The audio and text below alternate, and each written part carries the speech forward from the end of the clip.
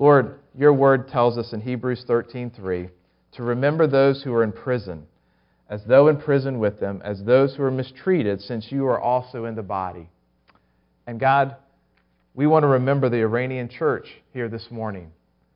God, you've told us that you have authority over all nations and that we have been commissioned to make disciples of all nations. So Lord, remind us again and again and again that Christianity isn't just what's taking place here in Western Connecticut, but it's what you're doing around the world. And so, Father, we want to remember what you're doing, and we remember with incredible gratitude, God, how you have transformed the church in this country. And Lord, we pray that you would continue to fuel the fires that are there. God, we pray that you would continue to add to the church in Iran, that believer after believer would come into the fold, and Lord, they would be bold despite suffering persecution, Lord God. Those who are in prison, those who face ostracism from their families and so on, Lord, we pray that they would not deny the name of Christ. And may that be an encouragement for us here in America as well. And Lord, may you raise up the leaders that they need, Lord. The sheep need to be trained and discipled, and so we pray that you would raise them up, Lord. We know ultimately you are the great shepherd, and you will lead and guide your sheep. But we also know that you use these leaders here to equip the saints for the work of ministry. So we pray that you would do that. But Lord, our hearts are just filled with joy for what you do as a remarkable reminder that, Lord, as Jesus said, you have started this church, and the gates of hell will not prevail against it. Fathers, we think also just about our own nation. Lord, our hearts are heavy in thinking about the floods in Louisiana and the tremendous damage that has been done to this state. Lord, we pray that you would provide for those who have lost their homes and belongings and are displaced, and Lord, who are grieved and distraught. Lord, we pray that your church would reach out, those who are there in Louisiana. We know Christians come from all over the country, particularly as part of our denomination's disaster relief ministry. We pray that they would be salt and light, Lord, loving these people, mourning with those who are mourning, and God, giving them hope that is found in Jesus Christ. Father, we pray for that recovery effort, Lord. May it go well, and may people see your goodness and grace through it all.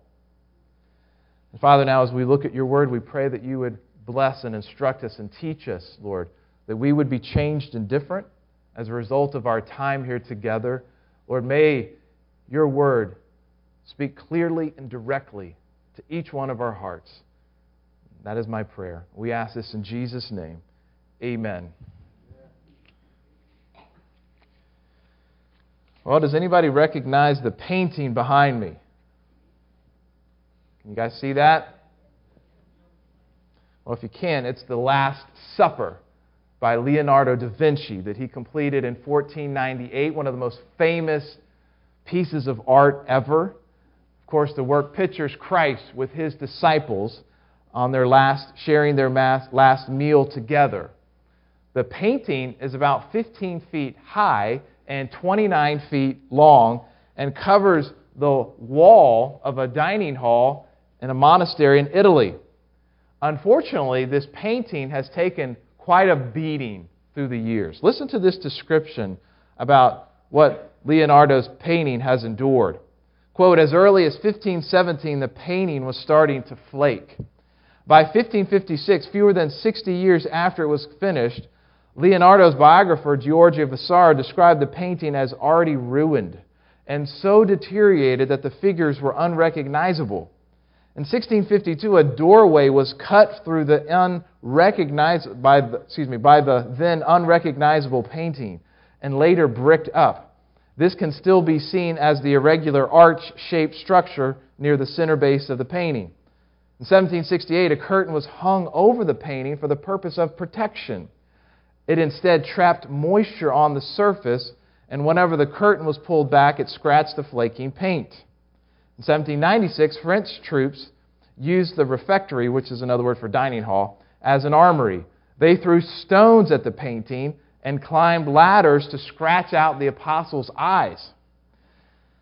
During World War II, on August 15, 1943, the refectory was struck by a bomb. Protective sandbagging prevented the painting from being struck by bomb splinters, but it may have been damaged further by the vibrations. It's amazing it's still around, right? So various restoration projects have been tried. Some of them were actually more harmful than helpful.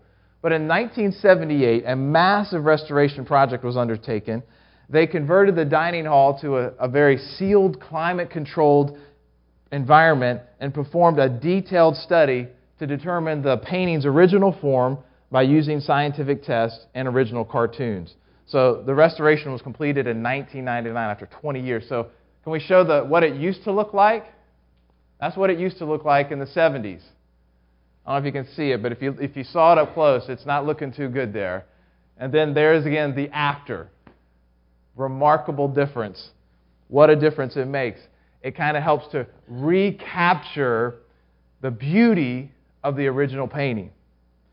Now, in some ways, I think it's fitting that the painting of the Last Supper was obscured over the years because in a similar way, the truth and the power of the Lord's Supper, which originated from that Last Supper, has been obscured over the years. The simple but profound words of Christ have experienced neglect, misinterpretation, and undue traditions added to Jesus' words. We need to go back to the original, if you will, to enjoy what God intends for the Lord's Supper. Hopefully this morning can be a bit of a restoration project as we think about that. Now, just to set us on the same page, we're in the middle of this sermon series on the ordinances or sacraments that Christ gave to the church. The two sacraments or ordinances are baptism and the Lord's Supper. And these two ordinances symbolize essential Christian truths. The last 2 weeks we've looked at baptism. Baptism marks a person's one-time entrance or commitment to the church, the community of believers. We saw that baptism doesn't make someone a Christian, but it is their public declaration of their faith in Christ. And the Lord's Supper is an ongoing remembrance of the sacrificial death of Christ that is the basis of our salvation. So friends, overall, the ordinances are incredibly important for the life of the church. Christ commanded us to keep them, and they're very rich in meaning. I think as you'll see today, if we will understand what these two ordinances are, they really encapsulate the message of Christianity. That's how wonderful and powerful they are. So as I said, today we're going to look at the Lord's Supper. And this morning, I just want to look at two questions this morning. The first is, what is the origin of the Lord's Supper? In other words, how did we start celebrating this? How did it come about? Of course, we're going to be looking at the Last Supper there in a few minutes. And then the second question is, what is the presence of Christ in the Lord's Supper? Is His presence physically present in the Lord's Supper, the bread and the cup? Is it spiritual? Is it symbolic? Those questions are important because Christians have talked about these and debated these issues for centuries. And my prayer is that after we're done, we'll hopefully have a better understanding of what the Lord's Supper means, the significance of it, and see it in a better light to be refreshed by it.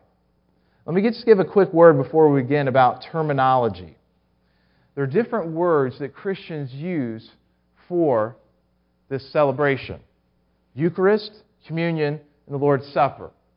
Eucharist is the Greek word for thanksgiving, Eucharistia, that is associated oftentimes with this celebration. And it makes sense. When Jesus instituted the ceremony, He gave thanks, and our hearts should be full of gratitude, right, when we celebrate. Communion refers to our union with Christ and our union with other believers who are part of the body of Christ. 1 Corinthians 10:16 says, the cup of blessing, speaking of this ceremony, the cup of blessing that we bless is it not a participation in the blood of Christ? The bread that we break, is it not a participation in the body of Christ? So communion refers to our participation in the body of Christ and with other believers.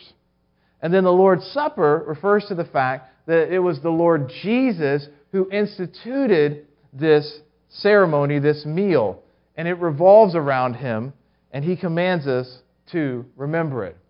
So in my view, I think it's fine to use any of those three words because they all have a biblical basis, don't they? All right? Now, for the sake of this message, we're just going to say the Lord's Supper. It is the only one of those words that is used specifically in Scripture. That's 1 Corinthians chapter 11, verse 20. All right? So, just wanted to clear up that real quick. When people you might have celebrated in different ways with different words. I think they're all fine, but today we're going to talk about the Lord's Supper. So let's start with that first question. What is the origin of the Lord's Supper? How did we ever come about? Did we celebrate this to begin with? Well, we can't understand the Lord's Supper unless we remind ourselves about the founding event, and that is the Last Supper, the Last Supper. Friends, the Lord's Supper, in a very real sense, is a reenactment of the Last Supper that Jesus celebrated with His disciples. So, we're going to understand the Lord's Supper. We need to know what took place at the Last Supper. And of course, the context of the Last Supper is that this was the last week of Jesus' life. He had just come into Jerusalem to celebrate the Passover on Sunday. And throughout the week there, He was having incredible tension with the Jewish religious leaders who were trying to trap Him with various questions. And then, of course, Jesus was responding to them with blistering condemnation and exposing their hypocrisy and their ignorance of the Word of God. Okay, so the tension was mounting, and Jesus knew that the religious leaders were seeking His death, and He also knew that it was about to happen, that He was about to die. So on the night before the cross, Jesus gathers His disciples for the Passover meal. And this was going to be Jesus' last meal with them. Now, before looking at what Jesus says, I think it's also helpful to remind ourselves what the Passover that they were celebrating was about. In the book of Exodus, God promised to deliver His people from slavery in Egypt and to bring them into the Promised Land. God sent various plagues to Egypt so that Pharaoh would release them, but each time Pharaoh refused. Finally, God promised to strike the firstborn in Egypt so that Pharaoh would release his people. And He also provided a means of protection for the nation of Israel. Each family was to provide a sacrifice of 1-year-old male lamb or goat without defect to serve as a substitute for that firstborn child. Then they were to put its blood on the 2 doorposts and the lintel of the house so that the destroying angel who was sent into the nation of Egypt would pass over their house. Exodus 12:13, the Lord says, "The blood shall be a sign for you on the houses where you are, and when I see the blood, I will pass over you, and no plague will befall you to destroy you when I strike the land of Egypt." And of course, the Lord carried this out, and Pharaoh finally allowed Israel to leave Egypt. God didn't want them to forget this. And so every year, they were commanded to remember the Passover and their exodus from Egypt. So friends, Passover was the most important Old Testament holiday for the Jews. So now going back to Jesus and the disciples, all of that sets the stage for what we call the Lord's Supper. Okay? Jesus takes this Passover meal and reinterprets it in light of who He is and His ministry. And Jesus often does this. He will take some promise or text or allusion in the Old Testament and He will reinterpret it through His own person and ministry. For example, in the Old Testament, the Lord is often called a shepherd or the good shepherd. Jesus takes that and applies that to Himself. And so here now with the Passover, He takes the bread and the wine and He points to Himself. Everybody see that so far? I mean, we just can't go right into the Lord's Supper. You really have to understand that this is built off the foundation of the Passover, which Jesus is going to take aside here and change and transform because He fulfills it in so many ways. So let me invite you to turn to Matthew chapter 26. Now with that foundation in mind, Matthew 26, and we're going to read this famous scene at the Last Supper. Matthew chapter 26, if you're using one of the Bibles in front of you, page 832.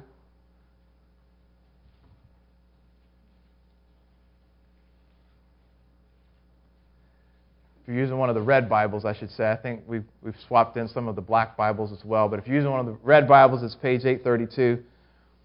If you're using one of the black Bibles, sorry, just have to use the table of contents there. I'm not sure where 832 is going to land you. All right. So Matthew 26, verses 26 to 29. It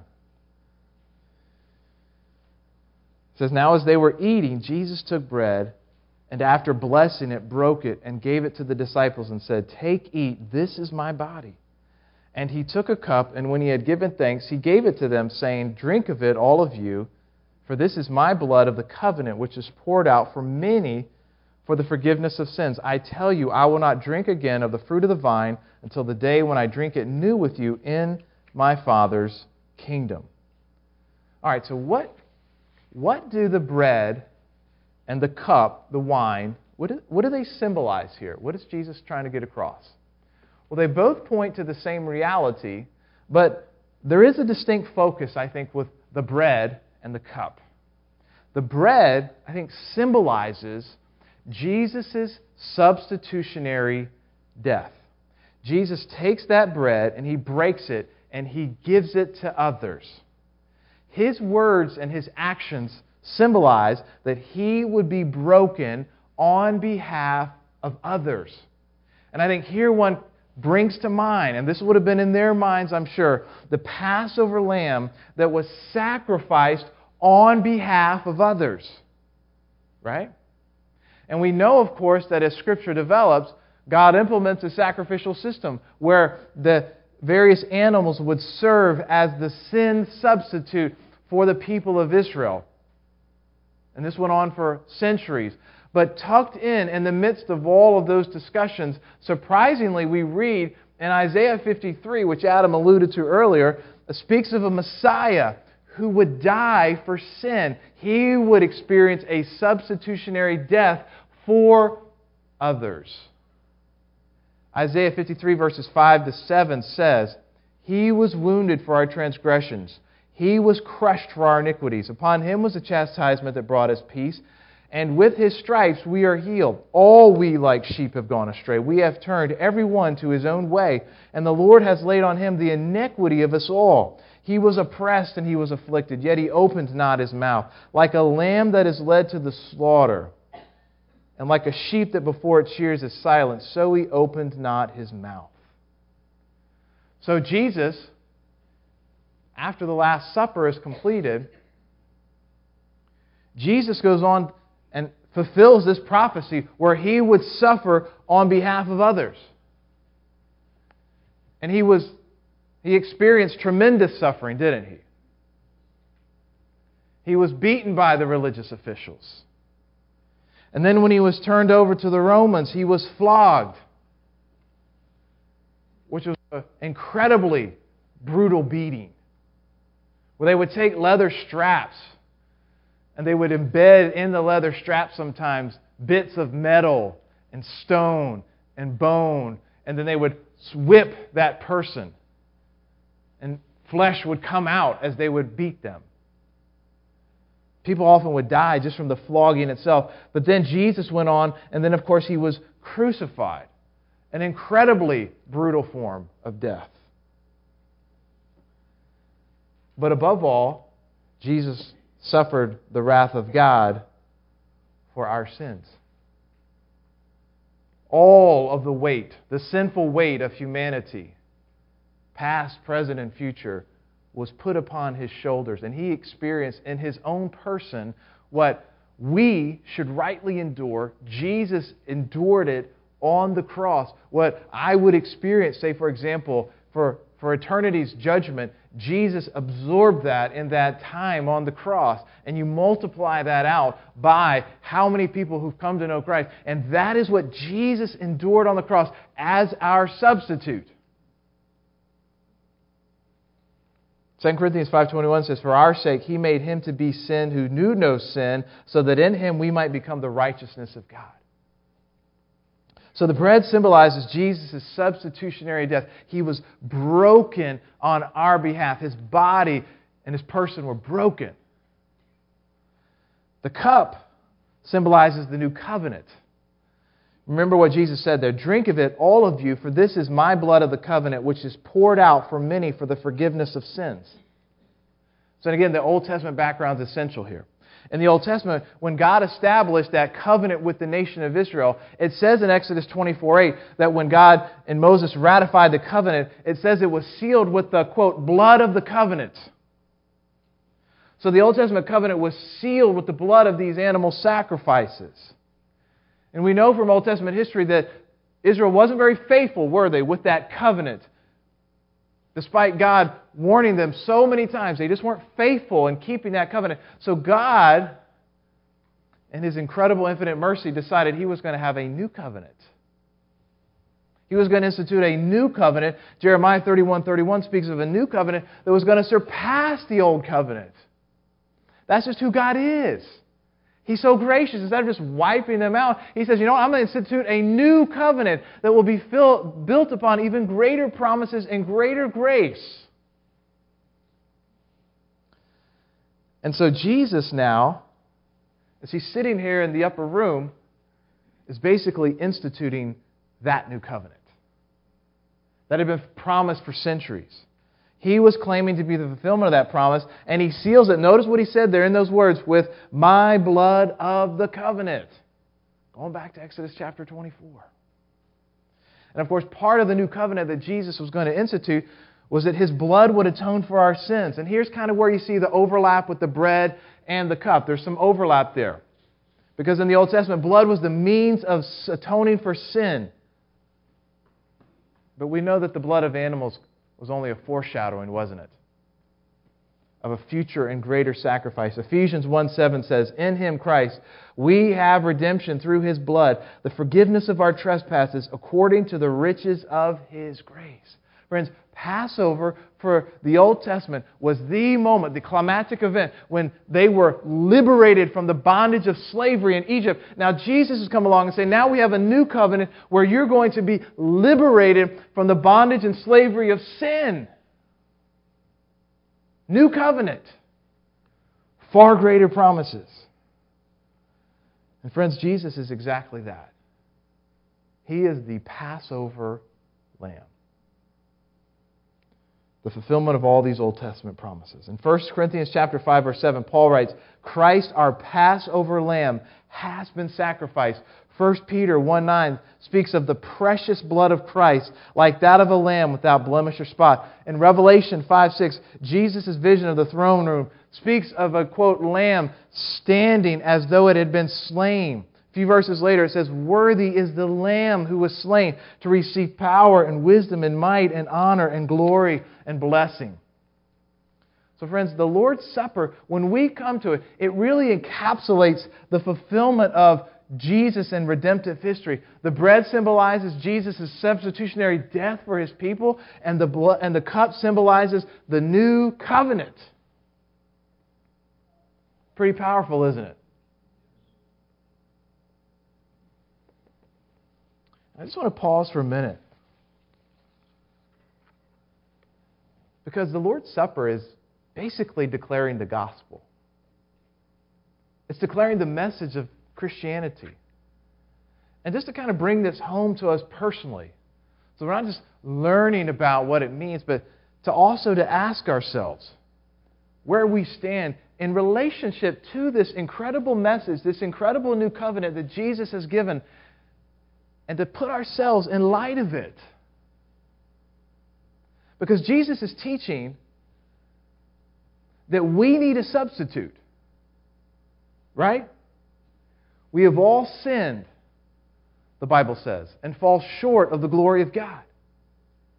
And because God is just, He's going to punish our sins. And so we have a choice. Either we suffer for them when we die, or we can trust Christ as our Passover, our substitute, so that God's judgment will pass over us. We cannot save ourselves. Why would Jesus come to this earth and endure what I just spoke of a few moments ago if there was other ways of salvation? There is no other way.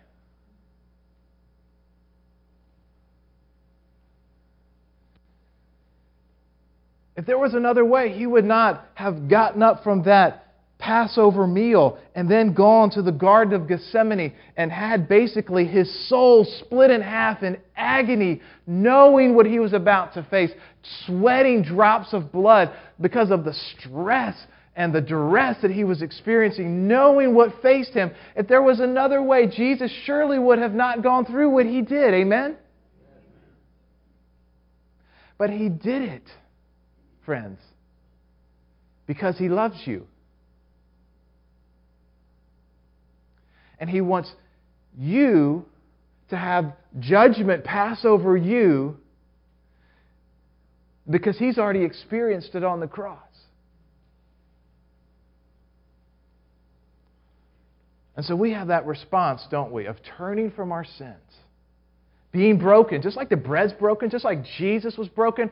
God calls us to be broken over our sins, to be broken over what it led to on the cross and what Jesus did for us, and to humbly turn from our sin and to believe in Christ. Amen?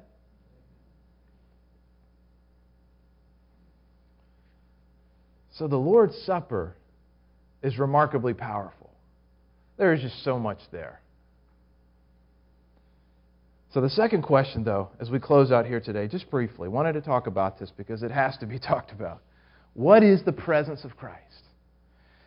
Is it a physical presence when we come and we celebrate the Lord's Supper and the bread and the cup? Is it a physical presence?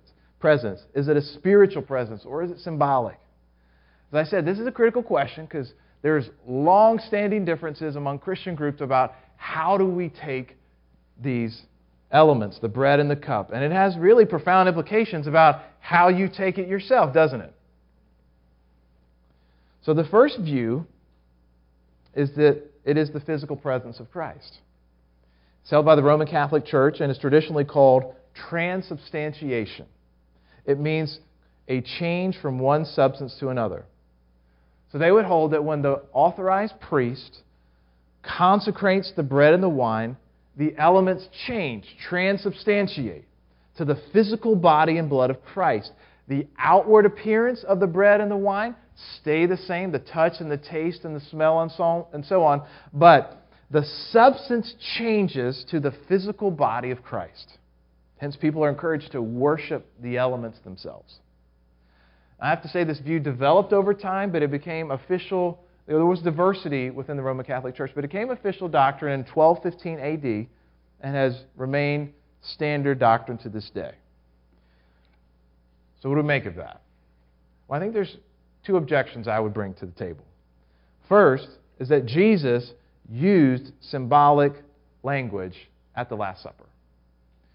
When Jesus held that piece of bread and said, "This is my body," we've got to ask ourselves some questions. Would the disciples have thought that Jesus was a piece of bread? Would they have thought they were eating and drinking Jesus' body at the very same moment that He was sitting in front of them? Would they have thought that Jesus would eat and drink His own body then and in the new creation that He refers to, right? In the last part of the passage. And could Jesus' physical body, because He only has one physical body, right? That's what the Scriptures teach. He has a human body, one body. Could His physical body now appear all over the world as churches celebrate the Lord's Supper?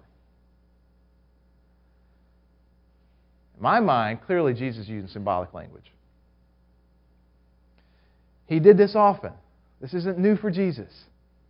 He was a master teacher. He used literal language, he used symbolic language. And so sometimes He says, you know what? I'm the gate. I'm the vine. I am the light of the world. He is none of those things literally, but he's using them symbolically. I think he's doing the same thing here. These are symbolic words. But then secondly, Jesus' sacrifice was final. Let me explain this for a second. Roman Catholic doctrine holds that the Lord's Supper is propitiatory. What I mean by that is that it takes away sin. Now, they do distinguish between what they call Christ's bloody sacrifice on the cross and the Lord's Supper, which is a bloodless sacrifice. They distinguish in the two, but both of them are an atoning sacrifice, meaning that they take away the sin of the recipient, whether they receive it in faith or not. So the Lord's Supper in this view is an atoning sacrifice that is repeated over and over. But the New Testament teaches that Jesus' sacrifice was a one-time event.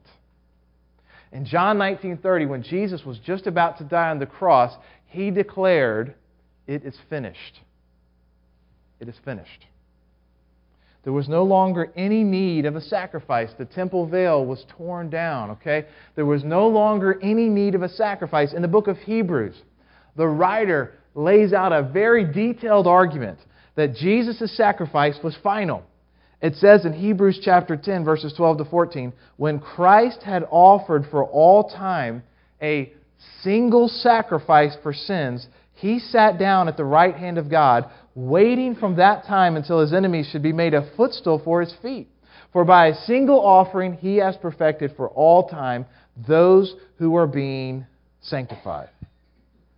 So friends, I think it's unnecessary for Christ to offer himself repeatedly, as is taught there in Roman Catholic doctrine. His sacrifice was complete and it was final. So the second view, though, it says that it is the spiritual presence of Christ. The spiritual presence of Christ. The bread and the cup is the spiritual presence of Christ.